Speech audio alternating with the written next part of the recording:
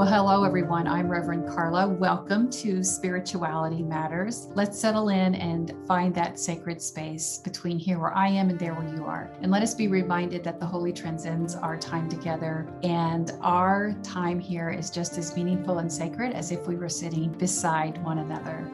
Okay, let's get started. Today's podcast is titled, I Won't Back Down. That's the name of the blog this week. You can find that at revcarla.com. This is inspired by pushback. And pushback can mean a lot of things, but in this context, I'm talking about the pushback that I am receiving on the social media platforms that are related to my ministry. Now, some of it comes in the form of those who just flat out oppose what we're doing. And they are not only opposed to it, they are blatantly offended by it. And their goals are pretty straightforward. You'll see, and this happens to a lot of creators, you'll see people who will just try to hijack the platform. And what that looks like is there's been several occasions where one person will literally comment hundreds of times on one video. You look, when you see it, you think, does this person have a life? How did they find the time to do this? Well, first of all, that's really not ethical, no matter what you're trying to do, because what you're doing is hijacking of my content, my platform for your personal gain. So if you feel that passionate about it, build your own platform, do the work, but you're not going to hijack someone else's work and creation and platform and try to create your own content over it. So those always get deleted, but it's amazing how many times that happens. The other kind of pushback that I'll get often is the person who will try to intimidate me.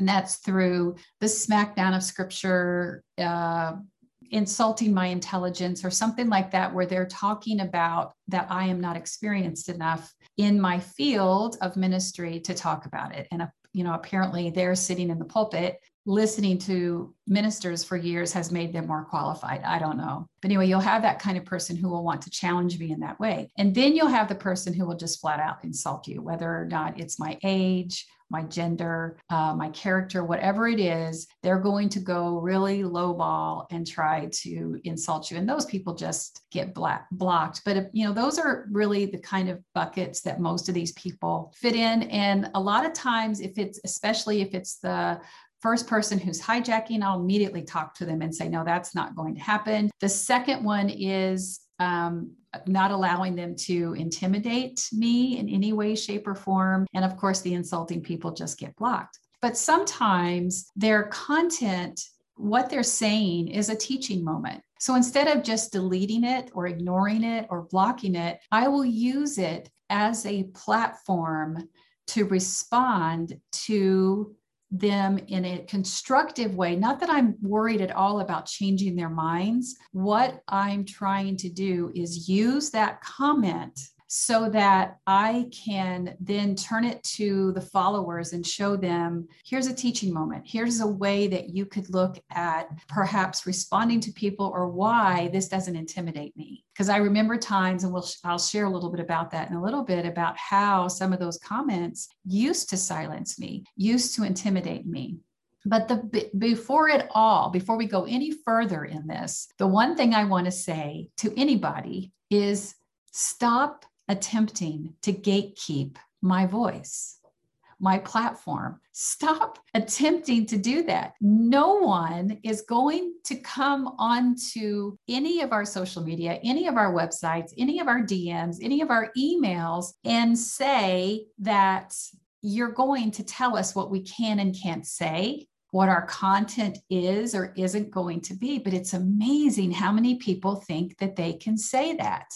Now, like I said, admittedly, these comments used to get to me 5 or 6 years ago. And this was, I've been doing this at least 6 years. I don't remember the exact date when I started, but there was a time when I would spend the vast majority of my time on social media. I would actually engage with them, over explaining and defending myself. And I was doing that to people who were never going to see me any other way than what they already saw me. And that was as a heretic.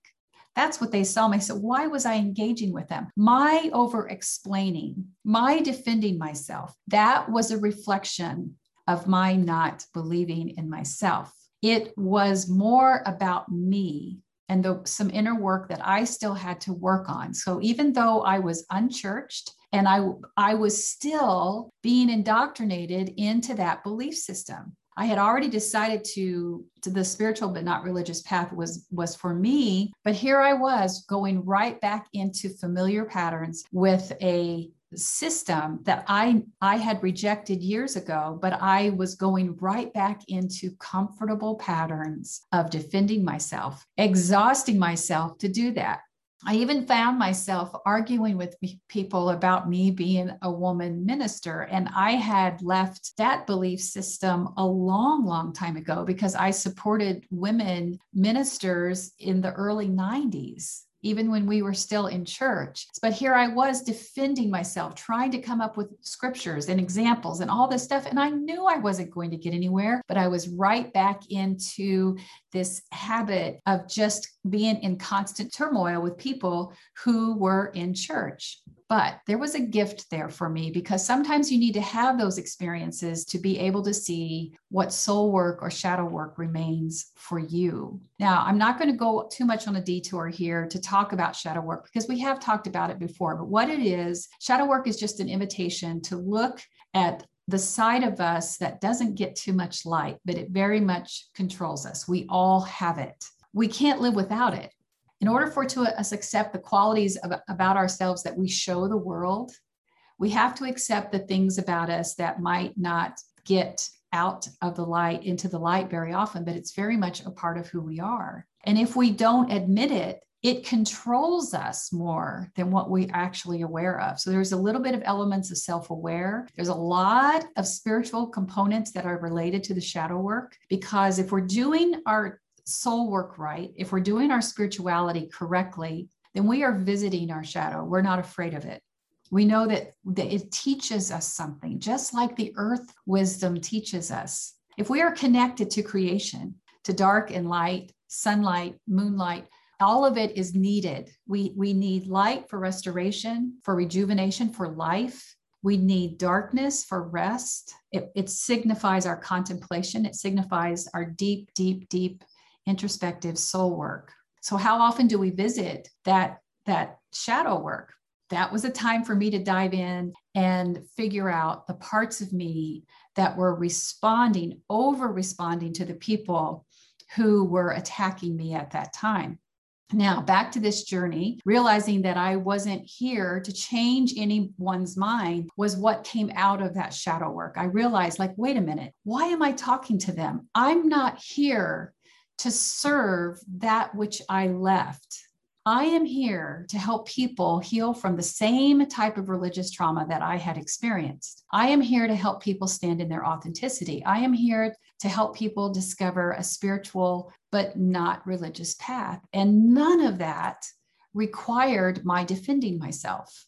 But what it did require is that I knew I had to create boundaries, and I knew I had to be able to use my voice to create those boundaries, not only for me, but to be able to create what we call a safe and sacred space for those who are coming into this ministry that we can serve. So you'll hear us say that often, especially when we go into live streams, and sometimes you might have people who will want to come in and troll you, and that can be a distraction. I have gone into some live streams where all the people are doing is engaging with the negative comments. Well, we don't mess with the negative comments. You come in and you say one thing, you're out. Our moderators are awesome because we want to keep our eyes on each other. We're here to do some deep sacred work, not to be distracted by those that we aren't going to change their minds anyway, and it is not our calling to do so. We're not here to defend.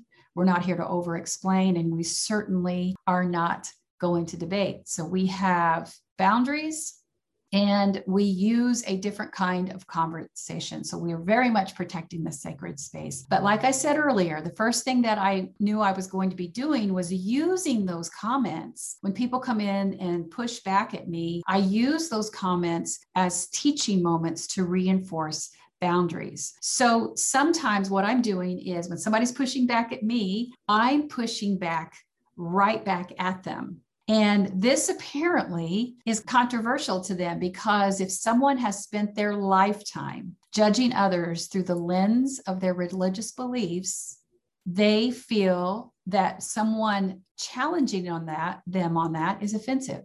Because if we think about, especially in America, where we have very much had our governmental systems, a lot of our support systems has been filtered through the Christian belief system. If someone's pushing back on that, then it feels like an attack. And it doesn't even have to be anything that's insulting, but just the pushback to them is offensive. So, however, what I have done is say things like, you are indoctrinated into a belief system that is homophobic. That telling someone that they are in a homophobic belief system rattles them. I can understand why that would be so, but it doesn't change the fact that that's exactly what it is. Because here's the surprise, my friends. You don't get to judge others and then be offended when you're judged for that judgment. I want to say it again. You don't get to judge others and then be offended when you're judged for that judgment. You can't have it both ways. This is a new world. Why is this a new world? Because we now know that more Americans now identify with being spiritual but not religious or unchurched than ever before. We have had a significant turn this year. We've been marching this way for 8 decades, even longer, that the declining church membership has been happening. But you heard that right. America is no longer a religious nation. We are no longer a Christian nation. So there's a lot of things that are going to be changing because of that. It doesn't mean that we can't coexist and get along, but it doesn't mean that human rights should be suppressed because of one denominational religious belief. It means that human rights looks different across the board. And people who have been entrenched in fear-based theology all of a sudden are going to fear that this is what they see as end times. And if you believe in that, that's fine. I no longer believe in it, but that's not what it is. You've been taught to fear equal rights, but equal rights is not only the compassionate thing to do, it's the sacred thing to do. It should be linked directly to our spirituality. So we should be using our voices for the common good, working for social justice and equity, and finding our spiritual path through our inner soul work. So if we're busy doing all of this, think how much better this nation could be. Instead, the tension rises when one group feels that they have the right to suppress others based on their religious beliefs. That is not religious freedom, that is religious oppression. And so I hope that as we move forward, we're moving forward under a banner of human rights always taking precedence over religious beliefs. Okay, I'll get off that soapbox. So whether or not you're taking a literal spin around the Bible, and literal just means everything that you're reading in the Bible is verbatim. This is exactly how it happens. I don't do that. I'm inspired by the Bible. I read it historically in some ways, but also in spiral and mystically. So there are so many ways, and these aren't necessarily theological approaches, but there are many, countless theological approaches to the Bible. But how do you read the Bible is very important, because if you're reading the Bible to affirm your homophobic beliefs, then that's exactly what you're going to receive. But if you're open to reading the Bible to say, I can see how those scriptures would be mistranslated, or could have been mistranslated, or I can see how those were taken out of context, because I no longer want to be one of those that has my hands around the neck of the LGBTQIA+ community, then you will start to see a difference in the Bible. It's all about the choices we make and the beliefs that we want to stay firmly entrenched in. One thing that I have always asked people, and I still don't understand, and I asked this when even I was going to church: how is your spirituality enriched by keeping your hands around the neck of the LGBTQIA+ community? How is it enriched? Where does this hyper-focus come from? I actually had somebody comment. She said, we are not hyper-focused, but we talk about it a lot. And if you're going to post about it, we're going to butt in. I think she just explained what hyper-focused is. And she was admitting it, that that's exactly what it is. But no one has ever yet explained to me how that is enriching your spirituality. Don't you have enough to worry about? It certainly is a great distraction, isn't it? If you can say, hey, I spent 3 hours on the internet today, wielding a sword, judging people, but you did nothing to help here, and your personal life is a wreck, then yeah, maybe congratulations to you that you really did something there, didn't you? Throwing down Leviticus 18:22 a couple of times and Romans 1:26 and 27. Yeah, you really did it. Congratulations. And yet your life is just a mess because you refuse to do the inner work, which is really where spirituality begins. So I also will hear people say, I don't hate the LGBTQIA community, but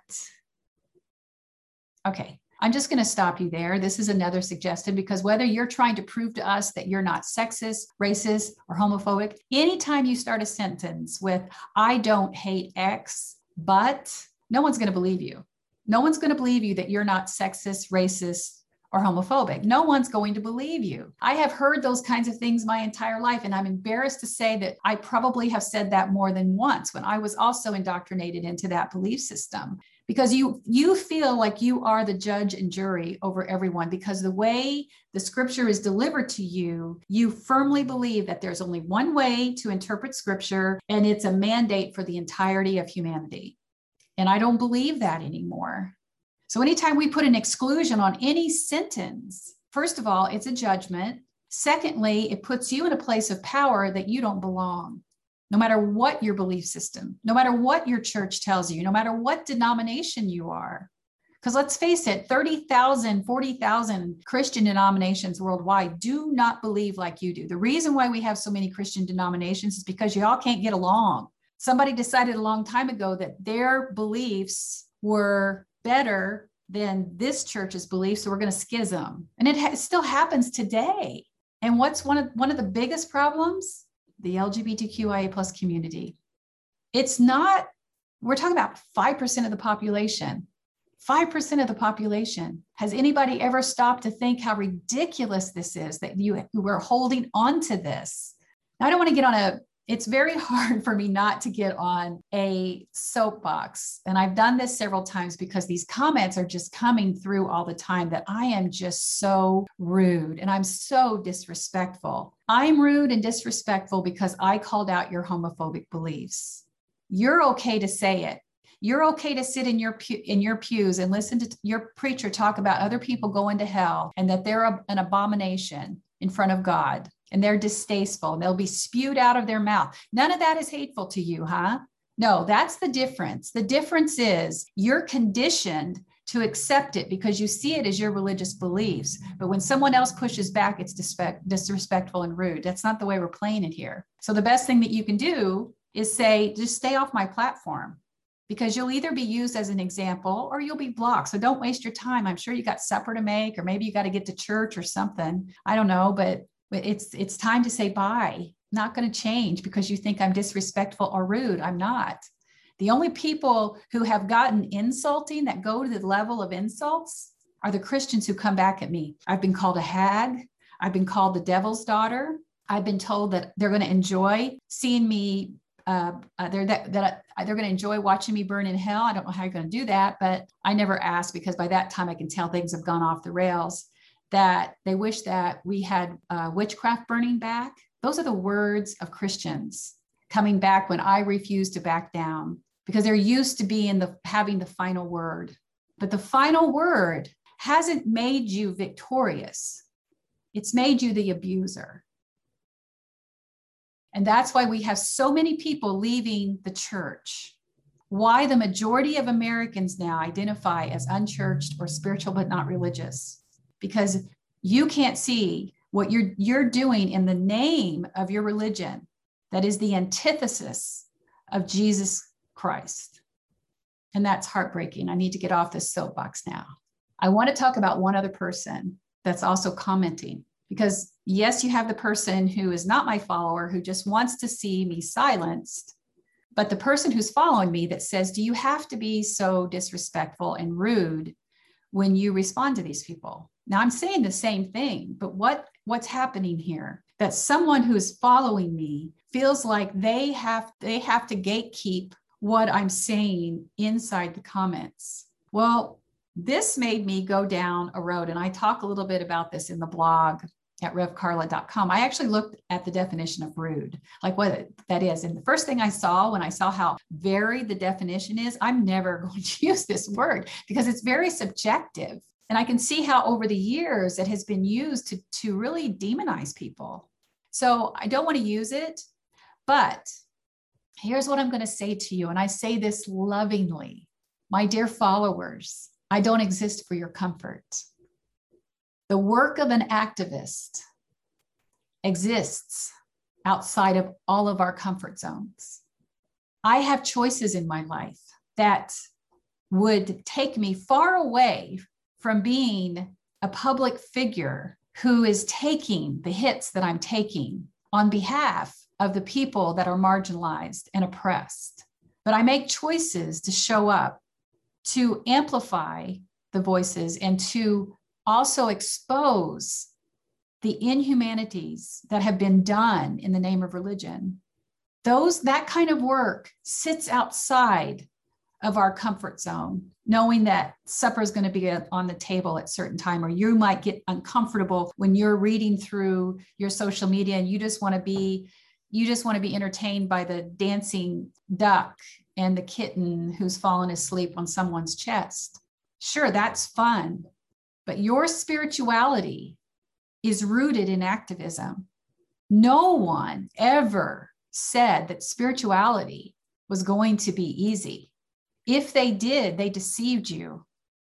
The whole thing that happens sometimes with spirituality inside religion is that you just check out. Here, you give it to them and you follow this pattern on Sunday. You know what you're going to do. It's very predictable. And then you go back out into the world until the next Sunday and you put it back on. You put your spirituality back on like you do your sweater, your church sweater or whatever.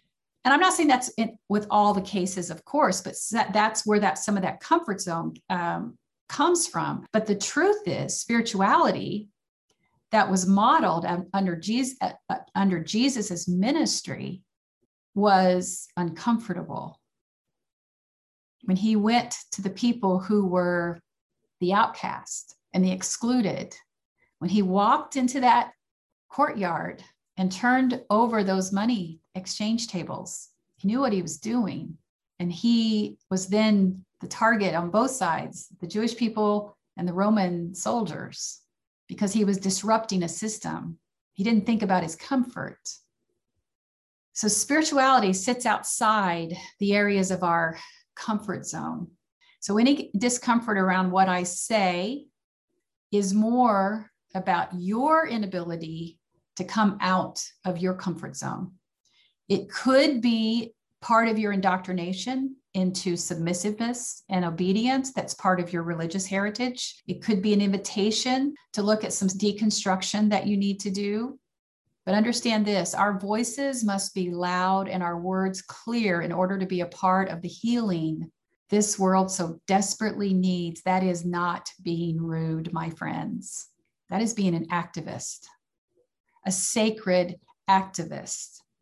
And an activist's work is holy. When you're working for the good of the whole, it is truly holy. Change does not come out of our comfort zone. It lives on the outer edges. And that's where you're going to find me. And I hope that's where you will join me. So no, I will not be silenced. And I will not back down. Blessed be. Okay, beloveds. I'm honored to be in this space with you, and I pray you received something. I know I did, because the teacher teaches what she needs to hear. And now, beloveds, go in peace and be at peace. Go in love, and may you be loved. Go and know that others are on this journey with you, and you are not alone. You are seen and deeply and unconditionally loved just the way you are. Sorry about that interruption. You know, this recording studio is not state of the art. I'm sure that was a grandson calling me, but that's okay, right? Life happens. Blessings on your week, and I'll see you soon. Bye for now.